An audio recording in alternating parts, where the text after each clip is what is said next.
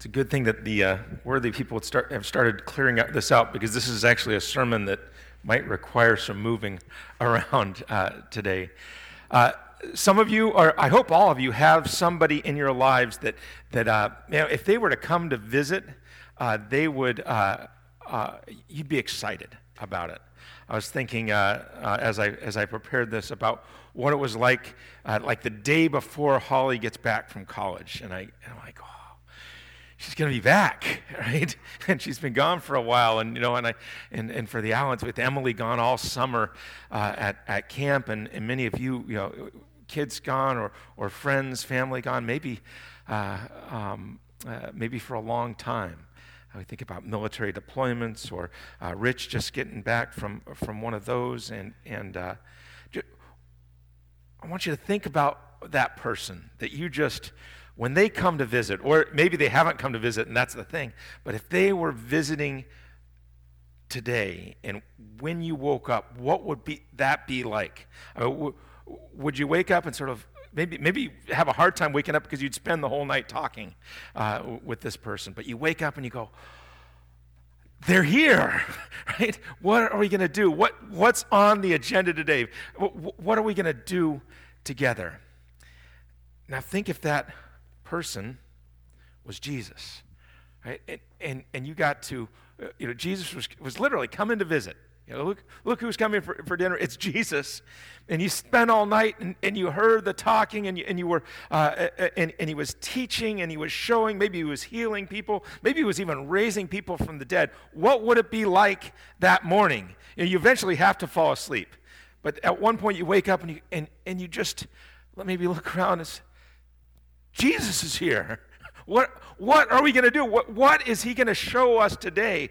Wouldn't that be fantastic? Could there be anything better than having Jesus walking with you in the flesh? Today we're going to talk about something that the Bible tells us would be better than that, and it's the Holy Spirit. There's a lot of confusion, a lot of debate in the church about who the Holy Spirit is, a lot of confusion in that. And some of us are prone to minimize who the Holy Spirit is. Maybe we've been taught in our minds that all three persons of the Trinity are equal. God the Father, God the Son, God the Holy Spirit. And we know that in our minds, but if we're honest with how we live, we'd say, well, but the Holy Spirit's, he's not quite like those other two. You've got Jesus, right? And he's Jesus, and you've got God, and he created the whole world, and then they sent the Holy Spirit as well. And when we have that attitude, we quench the Spirit, but we don't call it quenching the Spirit, we call it being reverent and respectful. And maybe we restrain some of those who seem a little bit too exuberant, but we don't do that with godly, spiritually based, prayer-covered, led counsel, but in our own spirit. And then on the other hand, some of us are prone to do the opposite, and we actually put the Holy Spirit above the other two members of the Trinity. And again, we wouldn't say we're doing that. It's not in our mind, but that's really how we live. And we value what we consider to be the gifts of the Holy Spirit above the grace and the words of the Father and the teachings, the commandments of the Son. We say Spirit-led when what we really mean is spontaneous. Or we say Spirit-led, we look down on those who don't seem to be as free or as Spirit-led as we think. We look down on those who don't teach, who don't pray, who don't celebrate, who don't sing, who don't give, or who otherwise don't worship God the way that we worship God. And we say that we worship him in the Spirit. And so if we're confused over where we should be in this, we're in good company. Because put yourselves, again, in that picture I tried to build, put yourselves in the shoes of the disciples who woke up every morning with Jesus. Put your shoes in, or put yourself in the shoes of the disciples in the very last night that they had together with Jesus. Think about the whirlwind of what those past days were like. Right? They had urged him not to go to Judea in the first place. We hear that they said, you're going to be stoned there. And when they finally relented that he's going anyhow, we'll go with him, at least we'll all die together. When they arrived, they'd seen wonders, right? Jesus had just recently raised Lazarus from the dead. Mary anointed him with oil that was worth 300 days' wages. There was the triumphal entry where the crowds were just shouting and singing praises to God and praises to Jesus. Jesus cleansed the temple, overturned the tables, and then was in the temple healing the blind and the lame in it, while the children cried out, "Hosanna to the Son of David." Jesus curses a fig tree and it withers. He's rebuking and he's confounding the scribes and the Pharisees, and he's prophesying about the destruction of the temple. Last week we heard that Jesus starts this first night, after all of that, by wrapping an apron or a towel around his waist and washing the feet of the disciples before the meal. And then he says this, and if you'll turn with me to John chapter 16. This will be where our teaching is from today. John chapter 16, and we're going to start in verse 4 and go through verse 18. John chapter 16, starting at verse 4. "But I have said these things to you, that when their hour comes, you may remember that I told them to you. I did not say these things to you from the beginning, because I was with you. But now I am going to him who sent me, and none of you asked me, 'Where are you going?' But because I have said these things to you, sorrow has filled your heart.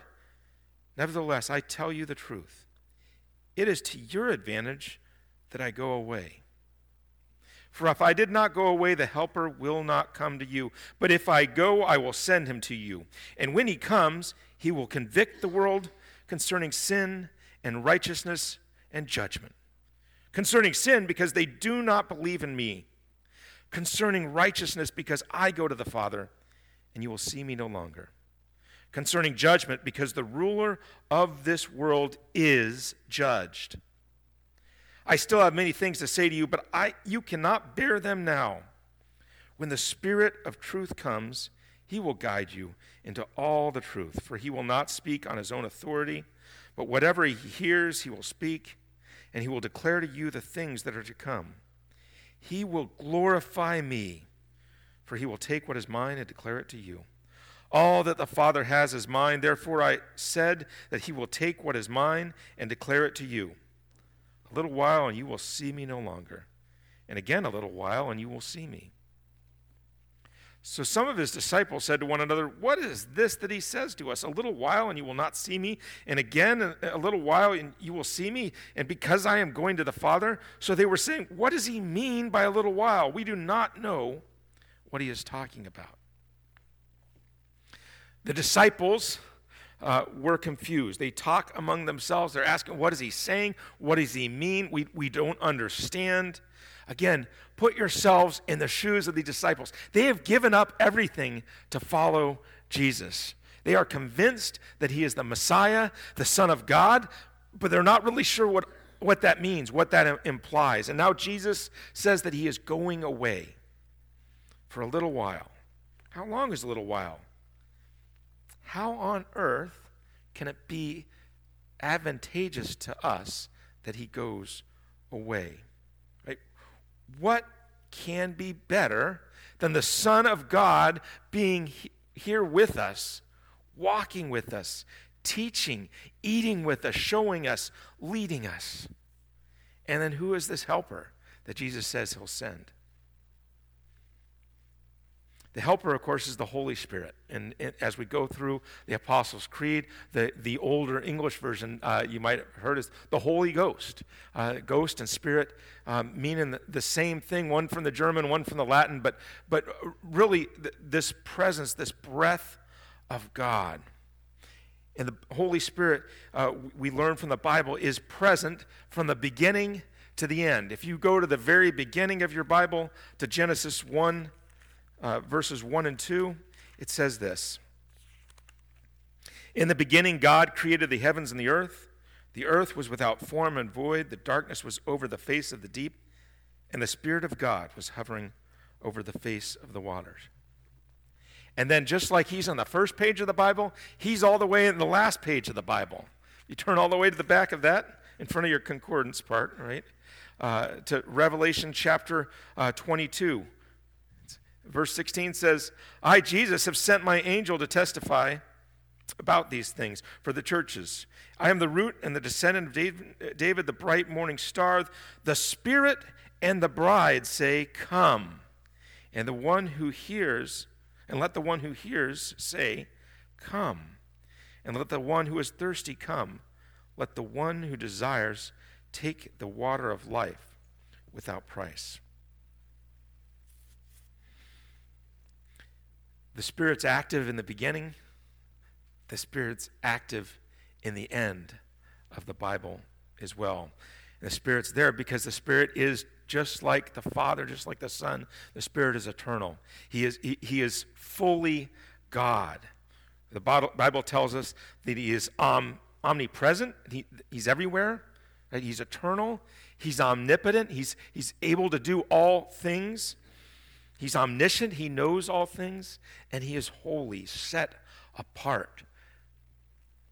The Holy Spirit's not a third God. He's not a lesser God. He is a third part of the Trinity. He's affirmed in Jesus' great commission when he sends everyone out, when he commands his disciples to make disciples of all nations, baptizing them in the name of the Father and of the Son and of the Holy Spirit. The Spirit's also active. He's active throughout the Bible and all the way until today and beyond into eternity. Right? He's not only present, but he's active. He's active in creation. He indwells the patriarchs and the prophets. The prophets prophesy about him. He's promised that those promises are fulfilled. He testifies at Jesus' baptism. He leads him into the wilderness through 40 days where he is tempted and tried.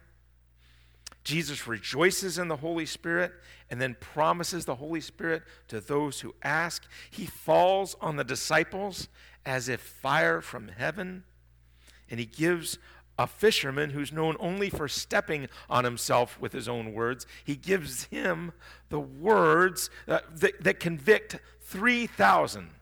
Bill read, were cut to the heart, and they repent and believe. They turn to the gospel.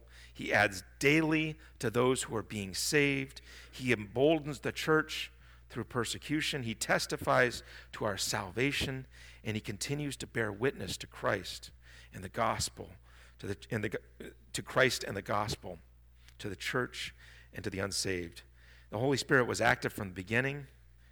He was active throughout history. He will be active forever. And in John chapter 16, we see some of the ways that he acts today. So how does the Holy Spirit act? First, the Holy Spirit is sent, right? Jesus promises that when he ascends into heaven, he will send the Holy Spirit. And then this promise is fulfilled in the day of Pentecost. And then it continues to be fulfilled in the lives of believers. Peter says in Acts chapter 2, where Bill read today, he says, it's Act 1. Now when they heard this, they were cut to the heart. And he said to Peter and the rest of the disciples, and they said to Peter and the rest of the apostles, brothers, what shall we do? And Peter said to them, repent and be baptized, every one of you, in the name of Jesus Christ for the forgiveness of your sins, and you will receive the gift of the Holy Spirit. And then it continues, for the promise is for you and for your children and for all who are far off, everyone whom the Lord our God calls to himself.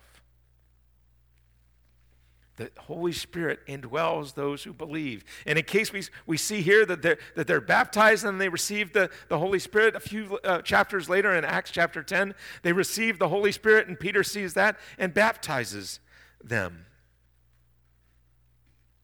So the Spirit is sent into this world, into the lives of all believers.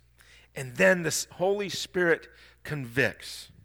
Going back to Acts chapter 2 again, in Peter's sermon, that after they come out and they're speaking in all the different languages, Peter stands up and gives a sermon, and we see again that the Holy Spirit not only inspires those words, but then he convicts the people who are hearing so that they are cut to the heart and they are called to find out what they need to do and to repent.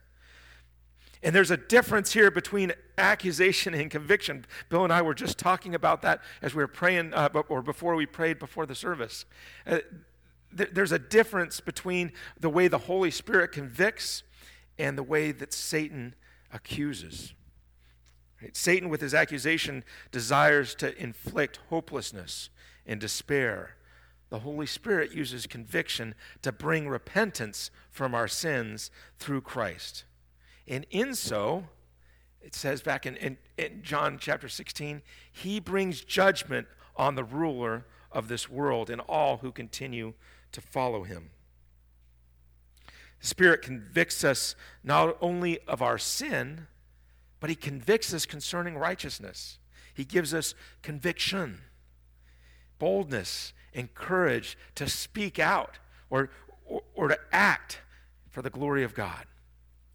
When we struggle with a decision or when we waver, the Holy Spirit affirms the truth of the Bible. We see this in Paul's letter to the Romans. He writes, I am speaking the truth in Christ. I am not lying. My conscience bears me witness in the Holy Spirit. So the Holy Spirit sent, he convicts, and then he leads, he guides. And just as the Spirit guided Jesus through the wilderness as he was tempted, the Holy Spirit guides us. Jesus says that the Holy Spirit will guide us into all the truth, and that he speaks the truth, speaking to us and speaking through us. Paul writes, now we have received not the spirit of the world, but the Spirit who is from God, and we impart this in words taught not by human wisdom, but taught by the Spirit, interpreting spiritual truths to those who are spiritual. And not only does the Spirit guide us, he submits to God the Father and to the Son. He has the freedom to act as he desires. We read in Hebrews 2:4 that it says he distributes his gifts by his own free will. Yet just as Jesus submitted to the Father, being sent into the world and even onto the cross, the Holy Spirit submits from being sent to believers to the very truths that he speaks. Back in John 16, he will not speak on his own authority, but whatever he hears, he will speak. And in that submission, the Holy Spirit glorifies. He chooses to glorify Christ. There is no example in all of Scripture where the Holy Spirit calls attention to himself. The Holy Spirit does not glorify himself. The Holy Spirit glorifies Christ. He inspires us to give glory to Christ, to glorify Christ as Peter did by proclaiming the gospel, to glorify Christ by worshiping in spirit and in truth, to glorify Christ by rejoicing in our weaknesses, and to glorify Christ in the investment and practice of the Holy Spirit's gifts, not using them for our own desires and gains, but for Christ's. That's what Paul calls in 1 Corinthians 12, a still more excellent way. And that's why it's to our advantage that Christ has gone. He's ascended into heaven and has sent the Helper, the Holy Spirit. Because while Jesus walked the earth as a man, he walked as a man, one man. He was performing signs and miracles. He was teaching with authority. But because of his own willful submission, he was limited in his ministry. He could only be in one place at a time, proclaim the gospel to those who could hear his voice, and he was limited in the time that he could spend making disciples out of those who responded. I mean, to walk with Jesus in those days must have been amazing in the true sense of the word. To hear the teachings, to live with him, to eat with him, to speak to God face to face, to see the signs, the miracles, and the work. And yet he said, truly, truly, I say to you, whoever believes in me will also do the works that I do, and greater works than these will he do, because I am going to the Father. And think about that. Not only did Jesus say it was better that he leave, then he says that we will do greater works than he has. And this can only be because he is ascended on high to be our advocate, the one advocate with the Father, and because he has sent the Holy Spirit to be the power in our lives. See, Jesus Christ made a church out of a handful of disciples. He entrusted them with the gospel, and when he ascended, he sent the Holy Spirit who indwelled them. And out of that handful of disciples, that day, 3,000 believed. Every one of those 3,000, the Holy Spirit indwelt. The next day, they went out and proclaimed the gospel, and more believed. And the Holy Spirit indwelled them. And those disciples made more disciples. And the church was soon not only in Jerusalem, but in all Judea, and in Samaria, and then in Syria, and Ephesus, and Macedonia, and Greece, and Rome. And every time there was the Holy Spirit indwelling more and more believers, and eventually there were believers who were indwelled with the Holy Spirit in Loudon, New Hampshire. Greater works than these have been done and continue to be done because the Holy Spirit enables us to proclaim the gospel and to make disciples in our area. And in the missionaries that he enables and convicts us to support, to bring the gospel and to make disciples in Maine and in New York and in Mexico and in Africa, Asia, Europe, the ends of the earth. All because Christ went to the Father and sent his Holy Spirit to us. Do you not know that you are God's temple and God's Spirit dwells in you? And so if the Holy Spirit dwells in you, dwells in us, shouldn't our lives look differently than they did before he was in us? So go back to that story, right, where you're waking up and Jesus is in the house and you're excited about this. When you woke up this morning, the Holy Spirit was in you. The Holy Spirit had come to visit forever. Shouldn't we, when we wake up in the morning, shouldn't we have that same, we should be like, I wake up and think, oh, he's here for like only 3 more weeks, right? But what are we going to do? Shouldn't we wake up and say, the Holy Spirit's here. Woo!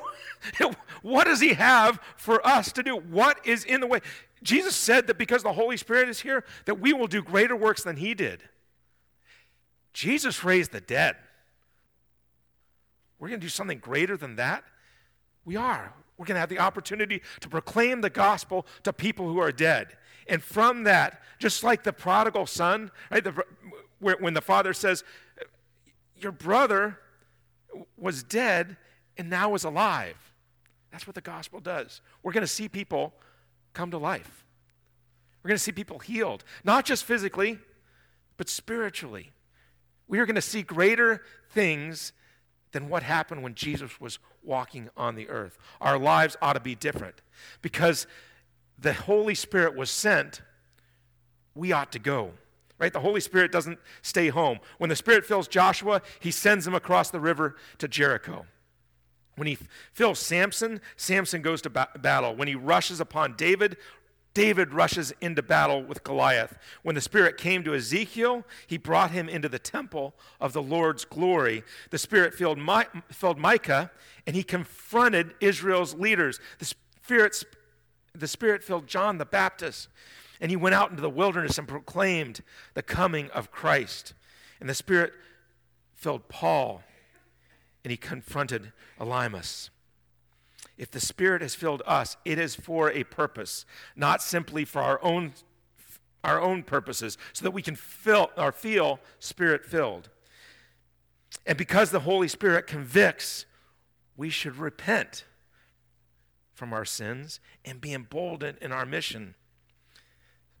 Psalm 5 says, "For you are not a God who delights in wickedness. Evil may not dwell with you. The boastful shall not stand before your eyes. You hate all evildoers. You destroy those who speak lies. The Lord abhors the boastful and deceitful man. The Spirit doesn't share space with sin. If we are filled with the Spirit, we will be convicted by our sin and empowered to repent from it. And the Spirit doesn't shirk. If we are filled with the Spirit, we will be bold in the mission to which He has equipped and called us. And because the Spirit guides and speaks, we ought to follow and listen. Proverbs 3, 5, and 6, trust in the Lord with all your heart, and do not lean on your own understanding. In all your ways acknowledge Him, and He will make straight your paths. Just as the Spirit led Jesus through the wilderness and through the trials and temptation, the Spirit will lead us. Our role in this is to trust Him and to follow Him, not on our own strength, right, but to acknowledge Him and follow Him in the paths that He has made straight. If we are to seek the Holy Spirit's guidance and to follow Him, we've got to seek His voice. As the Spirit speaks truth through Scripture, we need to be constantly in God's Word. And because we're told that in God's Word that the Spirit speaks through and in prayer, we ought to be constantly in prayer. And as the Spirit calls us to speak spiritual truths to each other, we must regularly gather in community with other believers to exhort, to consult, to teach, to learn, to challenge, and to encourage one another in the Spirit. Because the Holy Spirit submits, we should submit. One of the marks of being indwelled with the Holy Spirit is our submission to each other. Ephesians 5. We read there, and do not get drunk with the wine, for that is debauchery, but be filled with the Spirit. And then he continues, addressing one another in the psalms and hymns and spiritual songs, singing and making melody to the Lord with your heart, giving thanks always and for everything to God the Father in the name of our Lord Jesus Christ, submitting to one another out of reverence for Christ. So instead of claiming what we think we might believe we're entitled to or owed, we should submit to one another out of reverence to Christ, giving thanks to God always for everything, worshiping God together, so that we do nothing from selfish ambition or conceit, but in humility consider others more significant than ourselves. And because the Holy Spirit glorifies Christ, we should glorify Christ. The Holy Spirit glorifies the name of Christ and thus glorifies God the Father through His proclamation, through His illumination of the gospel, the conviction of hearts, and the provision of spiritual gifts and fruits. If we are filled with the Spirit, we will bear fruit. And in doing so, we will partner with the Spirit in bringing glory to God. By this, my Father is glorified, that you bear much fruit, and so prove to be my disciples. So what step of faith is God calling to you? The Holy Spirit was at the beginning of the world, hovering over the face of the water. It was His divine breath that brought man to life. He was with the Father and the Son when humans first turned their backs on Him and sinned, hid from His presence. He was there when God drove mankind from the garden. The Holy Spirit was with God when Cain killed Abel, and He has witnessed every sin since then through today. Every sin that's kept man alienated from God, including the sins that you and I have committed in our rebellion against God.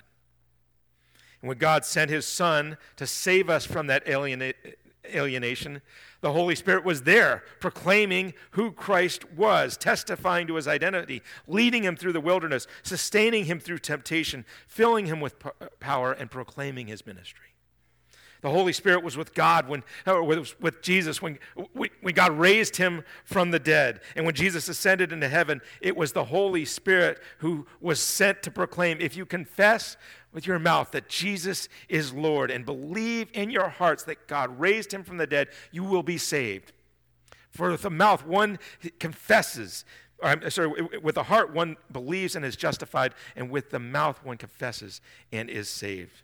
For Scripture says, everyone who believes in him will not be put to shame. If you have not confessed this truth, if you have not accepted Jesus as your Lord, not believed in your heart, not accepted that there is nothing in you that makes you worthy of anything other than conviction, and that the wages of sin is death, but the free gift of God is eternal life in Jesus Christ our Lord. Listen closely. The Holy Spirit is here today. He is calling you to respond, to open your heart, to turn from your ways, and to turn towards him to receive salvation. Are you ready to take that step? And if you are here as a follower of Christ, do you not know that your body is a temple of the Holy Spirit within you, whom you have from God? You are not your own. For you were bought with a price, so glorify God with your body. What step of faith is the Holy Spirit sent into your life to send you out on? What sin is the Holy Spirit convicting you of to turn from? What righteous mission is he giving you the conviction to follow and to be bold in? What path is he making straight so that you can follow in it? How is he modeling submission so that you can submit? What is the step of faith he is calling you to glorify God with your entirety, with all your heart, with all your soul, and with all your strength? Let us pray.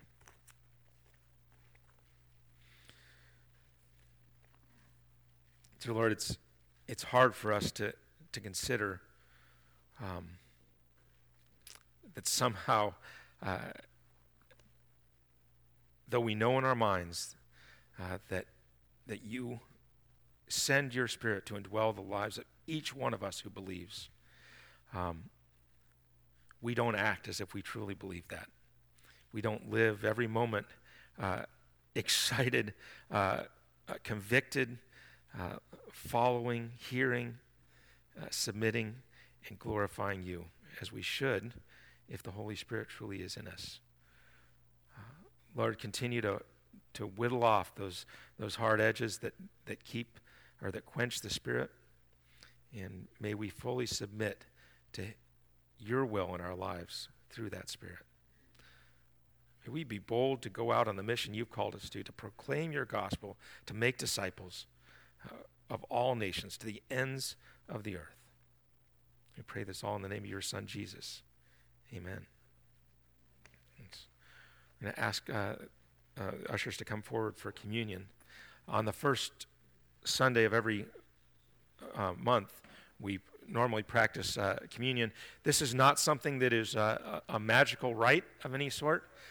If you are, we'll talk a little bit about what it means, but there is nothing magical in this bread, in the cup, that will somehow save lives, but it is something that we have been commanded to do in remembrance of Christ and what he did in his ministry. So let me pray one more time, and then we'll receive communion and take it together. Dear Lord, thank you for this remembrance that we can through the symbols of bread and the cup that we might remember who you are, that your body that was broken for us and your blood that was shed. And so may we truly remember you and your words, your commandments, and your actions as we take this together. Pray this all in the name of your Son, Jesus. Amen.